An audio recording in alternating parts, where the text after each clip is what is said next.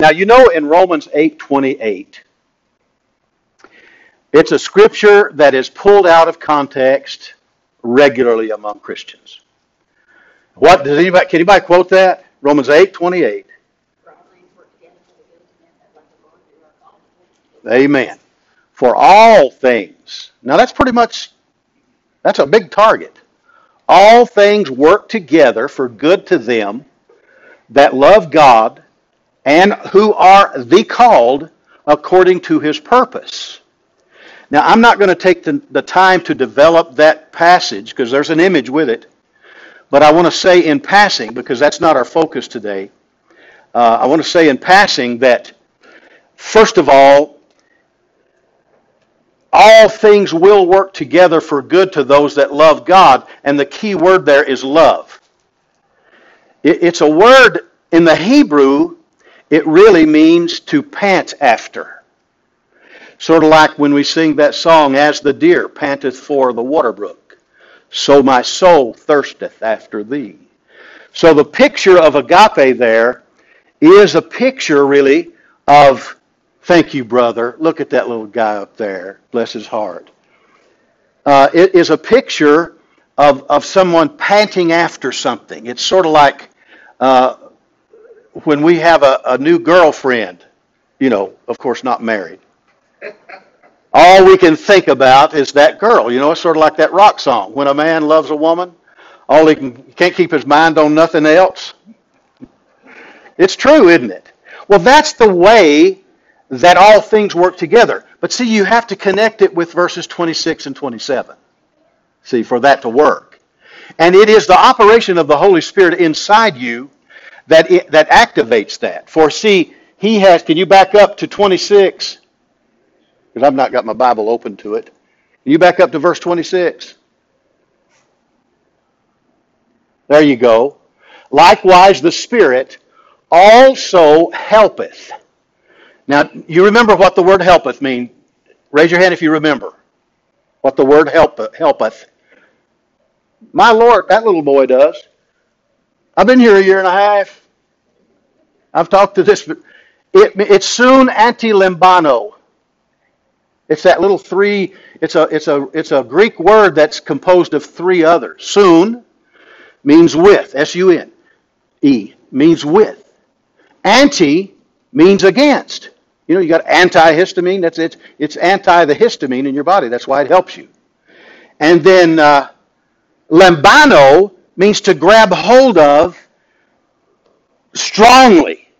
And so that's the picture of the work of the Holy Spirit. Sun antilambano. So he helpeth us. In other words, the problems that we face in life, and it's usually with people, I might add. He takes hold with you, that's soon, against, that's the problem, the conflict, hold with you, lambano, and throws it out of the way with your cooperation. And so he says, because, that's what the word for is. Pardon me for treating you like Jane see the ball, but for means because we don't know what to pray for as we ought to. How many knows that? I mean, there's many times I face things in my life, I don't know how to pray for this. So I shift over in what? Other tongues. That's right. That's the gift that God has given you. And then what you do is, but the Spirit itself, and actually the Greek word, they should have translated himself. The Spirit is not an it, it's a he. The Spirit himself maketh intercession for us with groanings which cannot be uttered. Now verse 27. And he that searches the hearts knoweth what is the mind, that is the plan of. That's the word mind. The plan of the Spirit, because he makes intercession for the saints according to the will of God. Actually, it's in brackets. It's not there in the original. So he makes intercession, and to give you a good picture of the word intercession without doing a full-blown teaching on it, is that it's a picture of Superman flying out of the sky to rescue for you from something. That is a good picture of the word intercession. When you get into intercession in your prayer life, that's what you're doing. You're rescuing somebody. In fact, well, I'm not going to go there. So all things work together for those that love God. Now, guys, just be honest with me. When you were a teenager and you got a girlfriend, how much did you think about her? I mean, if you're like me, was it pretty much all the time? Your whole waking time? And did you dream about her? I mean, with me, I'm telling on myself here. Mama will get a kick out of this because she knows this. Every girlfriend I got, I was deeply, madly in love. I mean, my God, I was just head over heels, all I could think about. I didn't care about studying anyway, so that didn't get in the way. So I thought about them all the time. In fact, when one of them, their daddy, decided he was going to move to Lima, Ohio, it crushed me. I went to the gymnasium, was sitting on the bleachers, crying because Vicky was moving. We have to have that kind of a relationship with God, that we think about Him and His Word, what He said. These are love letters. To think about Him all the time, all your waking moments. Dream about it. And see, that's where the meditation comes in. You know, if to use Vicky as a source back then, if she had written me, and she did, I've got the annual back in here, my senior annual at high school, and she wrote a note in there. You know, I would read that all the time. See, I would cherish that love note. And that's what we have to be with the Word of God. Now, let me tell you something. Just reading it and memorizing it is not meditation. You have to incorporate that into your spirit. You have to be so full of it that you can meditate on it all the time without even opening your Bible. See? Now, I'm saying all this to get to the message today. Because the Lord instructed me, and of course He reminded me, that after you hear a word from God, the enemy will immediately come to take it away. Mark 4. And go and read all that in Mark 4. We're not going to get it because it'd take 2 hours. But read the qualifications there. People that hear so the enemy's after the word. Now, we heard some awesome word last weekend. And how many of you have had an opportunity to get in offense and strife this week? Let me raise both of my hands. That's why it comes. To snatch the word out of your heart that was sown. So you can't keep things from happening. In Luke 17, verse 1, Jesus said, honey, would you please go get my water in there? Jesus said, it is impossible but that offenses will come, but woe through whom they come. It were better for him that a millstone be hanged about his neck, cast into the sea, that he should offend one of these little ones. Take heed to yourselves, if thy brother trespass against thee, rebuke him. If he repent, forgive him. If he trespass against thee 7 times in a day, 7 times in a day, turn again and say, I repent, thou shalt forgive him. And the apostle said, Lord, increase our faith. Isn't that interesting? I mean, they saw Jesus raise Lazarus. They didn't say increase our faith then. Just when he got down to talking about forgiving somebody for being mean to you. He taught, they wanted their faith. And that's what actually we need. So these offenses that are coming to you is a ploy for the devil to get that word out of your heart so it won't take root and grow and produce the way it's supposed to. Is that clear? That's why it comes. So don't get all mully-grubbed when you're having a bad day. Your wife makes you angry, everything she says. Anything. Because it's a trick. It's interesting to me that the word offense, those of you with the Touch Bible, you can touch that word and see what it is. It's scandalon. Actually, it means to cause a scandal or to scandalize, which in this context is talking about, a better translation would say this: woe be unto him through whom the offense, the scandalon, who causes a little one to offend.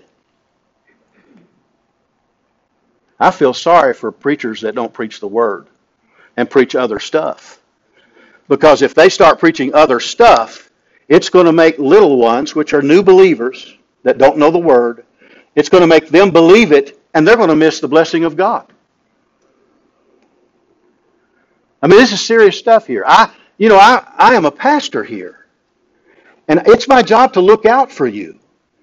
So always recognize those little points. Like James 3:16. I think it's interesting that the way that John 3:16 is about salvation, James 3:16 is saving your own household. It says, for where envying and strife is, there is confusion and every evil work. Envying and strife. So when we let it in, as fathers, as heads of the households, we let it in. Then it affects the whole family, see. Can you say amen? That means you're getting something out of it. Now let's turn over to Genesis chapter 50. Genesis chapter 50. I thought it was funny when the Lord told me to do this morning, Teru. I laughed when I looked at the top of the page here where I hadn't ever tapped it up. 1993, February 7th of 93 is the last time I talked about this. But here in chapter 50 of Genesis, we have the death of Jacob. And then we have an account of the fear of Joseph's brethren. Because now Daddy was dead. And Joseph, this was pretty much the end of his life and all this stuff. But here in chapter 50 of 15, let's look at this. And when Joseph's brethren saw that their father was dead, they said, now you remember what they did to Joseph? When he was 17 years old, he told them that he was going to dream dreams and shared some dreams with them, and they got mad. I mean, these people were violent. His brother, they were Middle Eastern, we would call them terrorists today. But they walked around in the headgear and all this stuff. But they were afraid that when they sold their brother into slavery, you remember all the stories about how God used him. To bring the harvest and take care of them and all. They were afraid now that Daddy was dead, they were going to get some retribution. He was going to really do them in. But they said, Joseph will peradventure hate us and will certainly requite us all the evil which we did unto him. As though he was making lists. And they sent a messenger unto Joseph, saying, thy father did command before he died, saying, so shall you say unto Joseph, forgive, I pray thee now, the trespass of thy brethren, and their sin, for they did unto thee evil, and now we pray thee, forgive the trespass of the servants of God, of thy father, the God of thy father. And Joseph wept when they spake unto him, because he had already forgiven them. They were the ones holding it. They knew what they had done to him. That means they've been done wrong.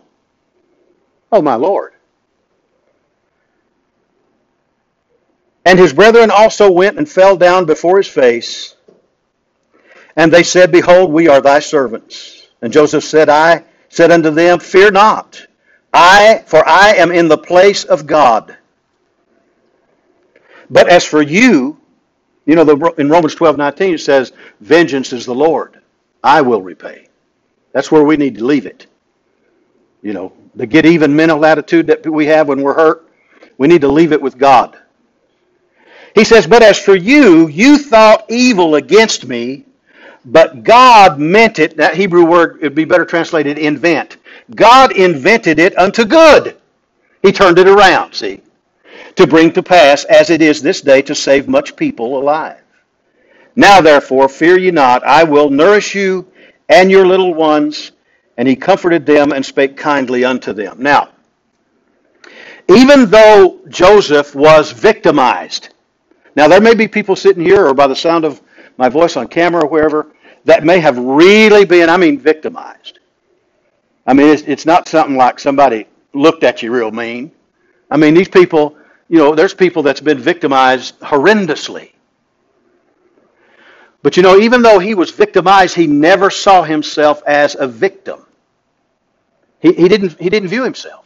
Did you realize this? Over in Psalm 105, 17 and 18 gives a little insight into actually what happened to him. Is that when they captured him and put him in this, they put him in this hole, and then they found a buyer, and they loaded him up in a wagon which had bars, and I could just see that kid, looking through the bars, and the way they went through the country took him right by his father's tents. And there you could see him. He was leaving for a long time. So he did not view himself as a victim. See, if you have a victim mentality, you're never going to walk in peace and freedom. You can remember the things that happened, but you'll no longer, when you walk in forgiveness, you'll no longer remember it against them. You can remember it. You'll say, yeah, I acknowledge, I remember. But I don't remember it against you. So when somebody really hurts you, beyond nothing your fault, you may have been such a child when these things happened. But you can't see yourself as the victim, as your identity. Because you see, what people will do is they'll look at you and they'll say, oh yeah, did you hear about her? Did you hear about it? That's the one. That's the one and that's what you become known as, see. But when you use forgiveness and the power of the Holy Spirit to free you from circumstances and events that's happened to you, then you become victorious. People want to be like you. They'll say, my God, look what happened to her or him. I want to be like that. That's God's will for us. So the first step after you're victimized, you don't start rehearsing it. You don't live it over and over. Now, Terry can tell you. She probably wouldn't, but she can. There's lots of times that the enemy gets on my head, and I will lay in bed late at night, and I'll be talking about things that's happened to me. And bless her heart, she'll always say, "No, you got to leave that in the past." Because it's easy to dredge it up, isn't it? It's easy to go back there. And then what happens when you dredge it up? The same emotions start coming up out of your heart about it. But see, what we have to do is take authority over it and realize, hey, I'm a new creature. In other words, it's sort of like an old photograph somebody picks up and shows you of yourself. You look at, oh yeah, I've changed since then. We've all changed since then, haven't we? Because of what's happened to us at the cross. Our new birth. We have a new nature. We're not like that anymore. That's, this piece of meat that I walk in, it is subject to those things, but me on the inside, I'm different. I'm not that man anymore, see? So don't rehearse it, but just forgive. He didn't pretend it. He didn't pretend it happened. It didn't happen. A lot of people think that's forgiveness. Well, I'm just pretending it didn't happen. But no. You see, let me give you a little piece of wisdom here about your heart. I talked to you Wednesday night about your heart a little bit. That it doesn't recognize the difference between reality and fantasy. Because when you look at a woman to lust after, your heart registers it as you went ahead and did the thing you thought you were going to do. So, but your heart here, you need to free from that. You need to be free by registering it in your heart that you are free. That's not your identity anymore. So you're not a victim. You're not going to rehearse it, and you're not going to pretend it didn't happen. Because you see, if you pretend, your heart still has the hurt. You can keep it hid for a while. You can keep it stuffed down for a while. But there'll be a time when you get under stress. This is how you know what condition your heart's in. when at your worst time, your worst temptation, your most stressful moment in your life, how you react, how you address the situation is the condition of your heart. That's how you know. And if it's cussing, you need to go pray. If it's retaliation, you need to go pray. If it's trying to get even, just wait one day. You need to go pray and get that out of your heart, see. And then you can walk in freedom. That is basically 1 John 1:9 in demonstration, where that God is not only forgiving you of sin against one another, but He's cleansing you from all unrighteousness, which unrighteousness means the deed done. Cleansing you from that. Glory to God. So, He didn't pretend it didn't happen. He didn't seek vengeance. And when you forgive, I mean really, really forgive and release that person, then all the poison that the event caused will be gone. You don't believe it brings poison? See, anger is a response to an injustice. That's the foundation of being angry. A response to that. If you stuff it inside, you won't feel it for a while, but it'll eventually, in the form of bitterness, come back. It'll build a deep root system in you. Harboring it will only make it worse, and you're forced to relive it every day. Sister Tressie told me something yesterday. I would love for her to share at some point about fear. I mean, it was tremendous what God did for that young lady. And God wants to free all of us. If you don't forgive and you don't really get free from that, what'll happen is you'll end up wearing the mask. I know this is a day and time of mask. You'll end up wearing the mask to show people that you're okay. But when you take the mask off, you're a mess because of what's happened. It's not been dealt with. You've not allowed the Holy Spirit to really work the Word of God inside you. So you'll be quietly hiding it, going about your life, and then the enemy will bring an opportunity for you to get revenge. And then you have a real choice to make. It can possibly turn into exploding rage. And you may smack somebody. You may beat somebody. And I'm telling you, there is more problems in the lives of Christians and churches because of denial and wrath than any other sin. Denial. And I'm talking to you guys like you're just a bunch of heathens. And I don't mean that. I'm trying to expose the direction the enemy wants to take you to get rid of the word you received last week. And I mean, it's an open door. When you give in to those emotions and anger and all that stuff, it's an open door for the devil just to come right in, do whatever he wants to in your life. And if you've not been taught like you are today, you may actually have this phrase come off of your mouth continually. Lord, why did you let that happen to me? He can't not let it happen. If you choose to let it happen, He has to let it happen. God is all for personal choice. The choice process that we have in our lives cannot be violated by God, even though He knows what it's going to cause you. He can't stop that. He can't protect you from that. He's given His word. If you won't hide your word in your heart and stand on it, then you're going to be a victim of whatever the devil wants to do to you. See? So it's up to us. God has to work in cooperation with us. See, your personal will is of extreme importance to God. That's why He wants you to turn it over to Him. Not my will, Lord, and I don't understand this, but I'm going to choose to forgive this person. I'm going to release that. Let me tell you a little secret here. Learned this a long time ago. At the moment of offense, you are in a supernatural position to help that individual.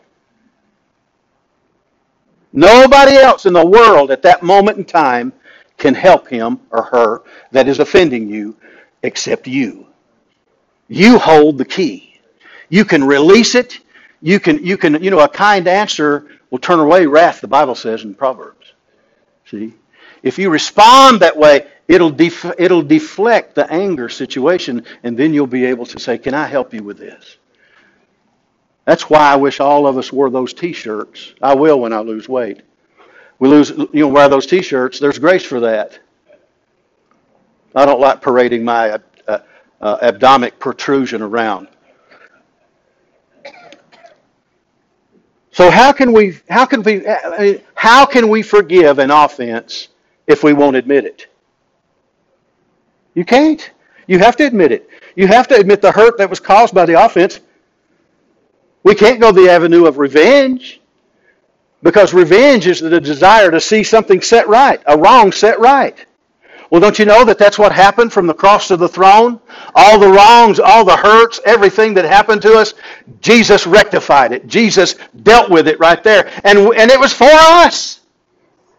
He bore that stuff for us, meaning that we don't have to.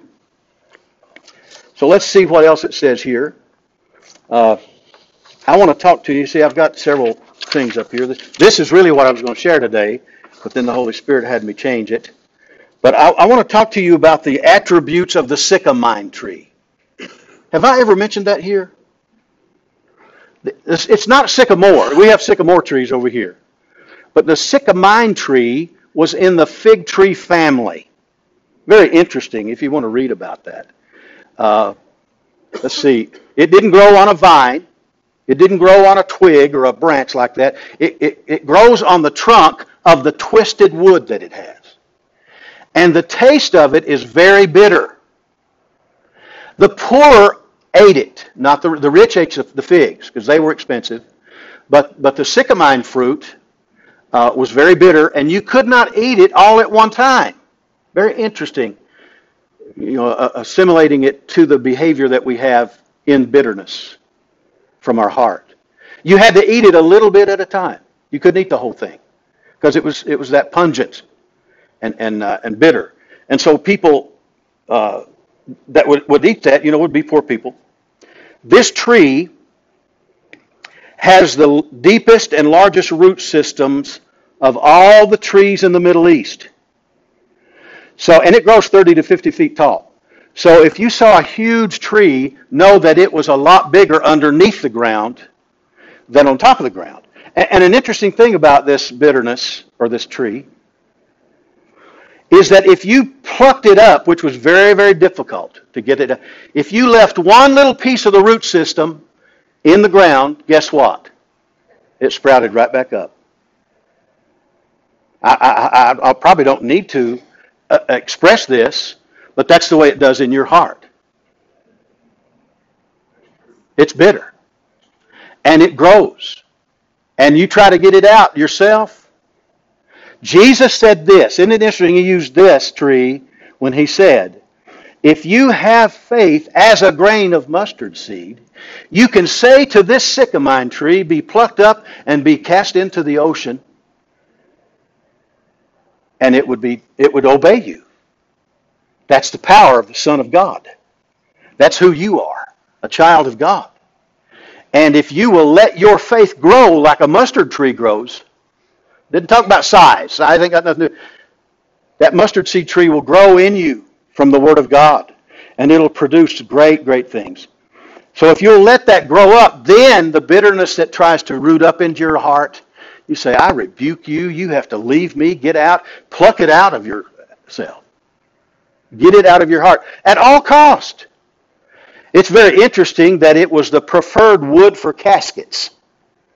We would call them, what are those, esophagus or something that they mummified people in, and that it was the preferred wood for that because it was very durable and very hard. Bitterness will make your heart hard. There's lots of hard people. And in fact, bitterness can make your heart so hard that offense won't affect you anymore. You're just totally offended 100%. That's your identity. You are offended. You walk in this life offended. Anybody ever had employers that was just grouchy and grumpy all the time? Look at Bill. His heart's hard. Debbie knows about that too. You were getting prayer for that last week, weren't you? Well, their heart's hard. You know, there's an old song, and I think we played it here a while back, but People Need the Lord by Steve Green. Steve Green was a Christian artist that got killed in a plane crash. But he wrote this song, People Need the Lord. People need the Lord. But you know what else people need? Are you and I. We're sent to the world to help people in their bitterness and their hurt and their pain. God has given us 18 facets of His personality. The 9 gifts of the Spirit and the 9 fruit of the Spirit. And if we'll learn to allow those things to manifest in our lives, I'm telling you, we are glory looking to happen somewhere in somebody's life. Yes, yes. So that's some of the attributes that it says here that it grows well in dry climates where there's not much water. Isn't it very interesting over in Luke 24 where Jesus said that there was when the unclean spirit is gone out of a man, he walks through dry places. Dry places. That's where bitterness lives. Because when you get the water from God, you know, when you're baptized in the Holy Ghost, in you it becomes a river of water flowing out of you for the benefit of the people all around you. So the opposite is true of bitterness. But because that spirit won't stay around the water of God's Word. It says that we need to be washed by the cleansing of the Word of God. Amen. So there's a lot of analogies there that you can draw from that. Something very interesting here. It's not. I wish Lester was here to hear this. I thought of him while I was reading. It's not pollinated naturally, like other bloom. It would be a bloom and a blossom and all that. The way that this bitterness tree was pollinated is that a wasp came and stuck its stinger inside that fruit, and that's how it was pollinated.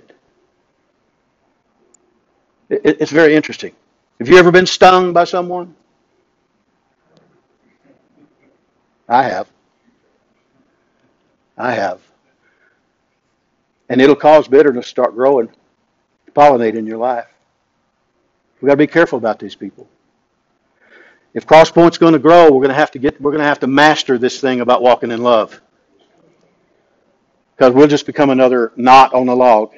Just another church. Oh yeah, they're just, and I'm telling you what, I don't really blame the world for being tired of us because of what we've given out for the past several hundred years.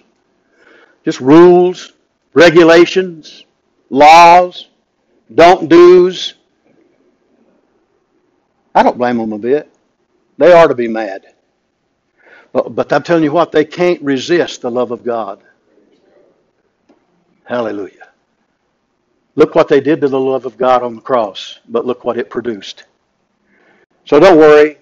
Jesus was persecuted. They said if they persecuted me, they're going to persecute you. But love will always triumph. It'll always win out.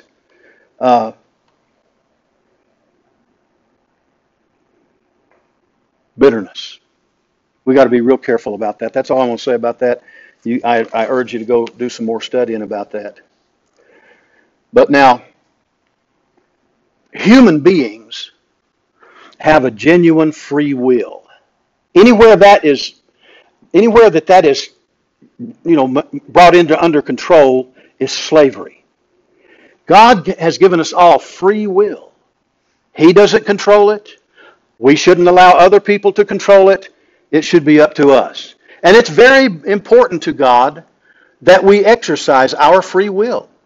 He doesn't want you worshiping because it's 10:30 on Sunday morning. He wants you worshiping because you love Him with all your heart, soul, mind, and strength. Amen? So your will makes a big difference in worship. See? To plug it in, not just go through the motions. That's why she's saying, I don't really like that song, but she sings a lot, I'm sorry for, not worshiping for a good reason, It's true. We need to repent of worshiping God wrongly and worship as he seeks. He seeks people to worship him in spirit and in truth. That means comes from your spirit, not your head, and the truth is in his word.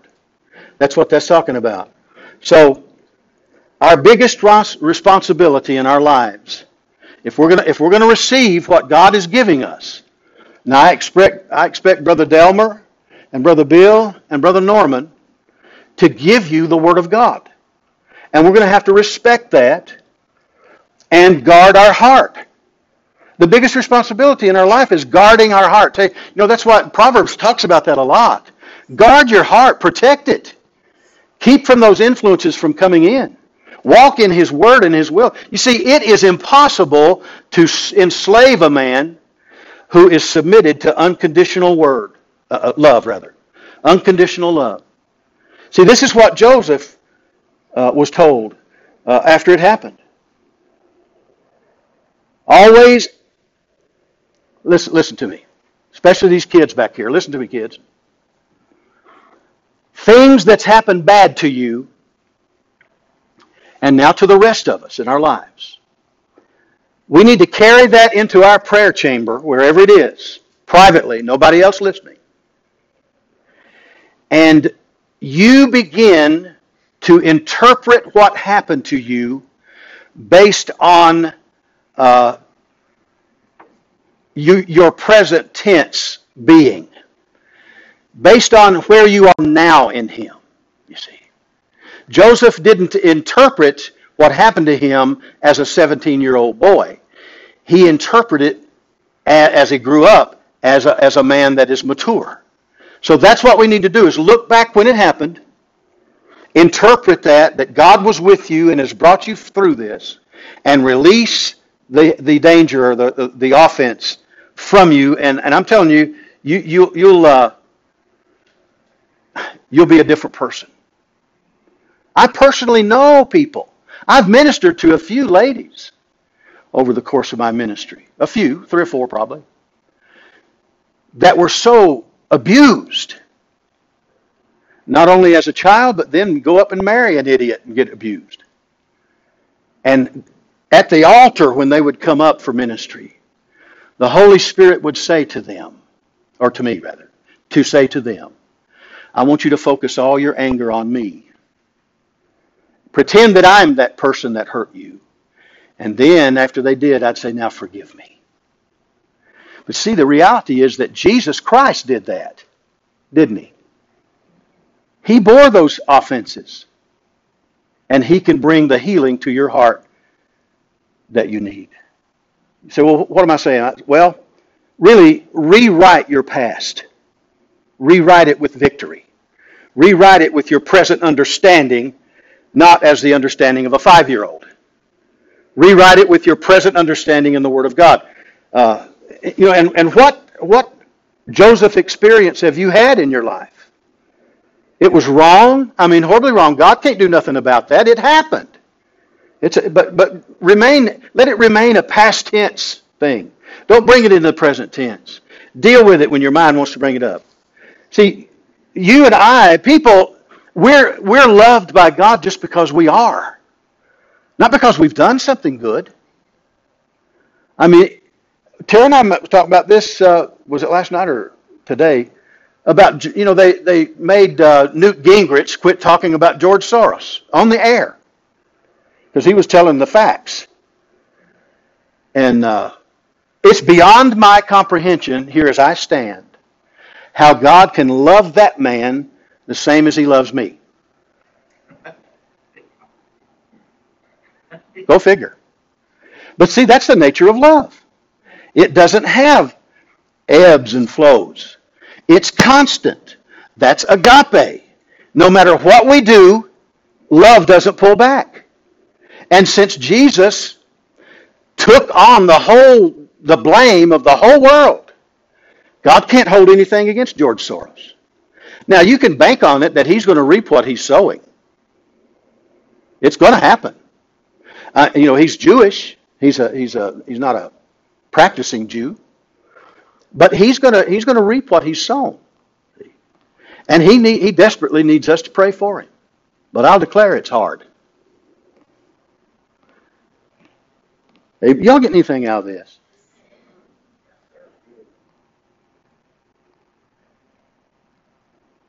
Do you realize that we are the only creature in all of creation that can choose what we want to be?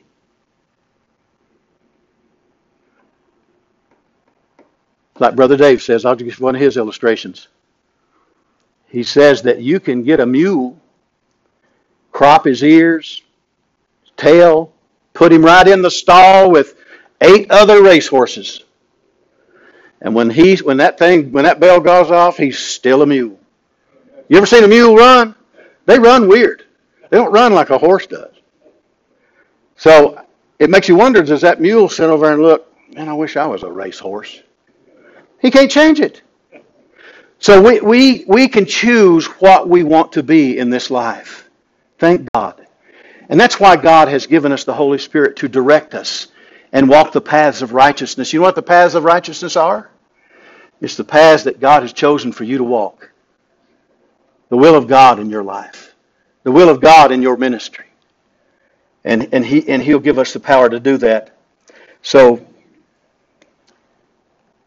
in Genesis 3, we find out, we don't need to turn there. We know what happened. Man resigned from being a creature and set out to become a god. Romans 1:25. He became independent. He became in charge but not in control. That's been the discouragement of a lot of people that want to be a god. Little g. Isaiah 53 says that everyone has turned to his own way. Verse 6. See, man fell short of the intended mark that God had for us. And the target that he did hit was religion. Religion is the most destructive ideology on the face of this earth. More wars have been fought over religion than any other. Religion and land, those two are usually what wars are about. The whole Muslim world's aggravated and mad at us because of religion. But what people fail to realize, you can't make somebody worship God. It has to come from your spirit. Especially when that God is not real. So you can't force it. Amen? So God hit the target for us through Jesus, and we can make it. Now do turn to 1 Corinthians 10:13. And I'll let you in on a little bit about how to overcome temptation. The temptation, I'm not talking about drinking and cussing and smoking and going with girls that do drink, smoke, cuss, and chew. I'm talking about the temptation of getting angry, walking in strife and bitterness and hatred. The temptation. 1 Corinthians 10:13, there hath no temptation taken you, but such as is common to man. But God is faithful, who will not suffer you to be tempted above that you are able, but will with the temptation also make a way to escape, that you may be able to, what? Bear it. So there's no temptation that comes your way, but such is common to human beings. And then he says that God is faithful. That's what we need to focus on. God is faithful. And who will not suffer you? It means he will not allow you to be tempted above that which you are able. Meaning this, that when the temptation comes, it means in itself that you have the capacity to overcome it. One can't come towards you that you can't handle. But all the temptations that come, you ought to get a big grin on your face. Glory to God. I have victory over this. I don't have to give in to it. It's my will. But God said, I will make the way, seemingly like where there's no way. But he said, I will make a way for you to escape out of that you may bear it. Bear it. Not pretend it's not a temptation. Not ignore it, but bear it. Knowing that you could look it right in the face and you have the ability to put it down. I do that many times with certain things. I say, oh, no, you don't. We're not going that way. We're not doing that. I have authority over this body I live in. We're not doing those things. We're not giving in to that. The easiest temptation in the world is to not walk in forgiveness, is to hold things that people have done. Well, if I forgive that person, that means I'm in agreement with them. No. If you really want to get even to somebody, forgive them. Forgive them.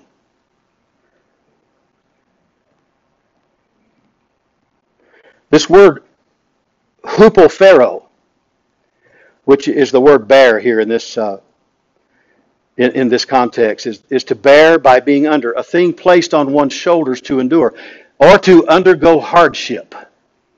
That you may have the ability. The word able is dunamis, which is power. You may be able, you may have the power then to endure the hardness. Look at what Paul told Timothy in 1 and 2 Timothy. 1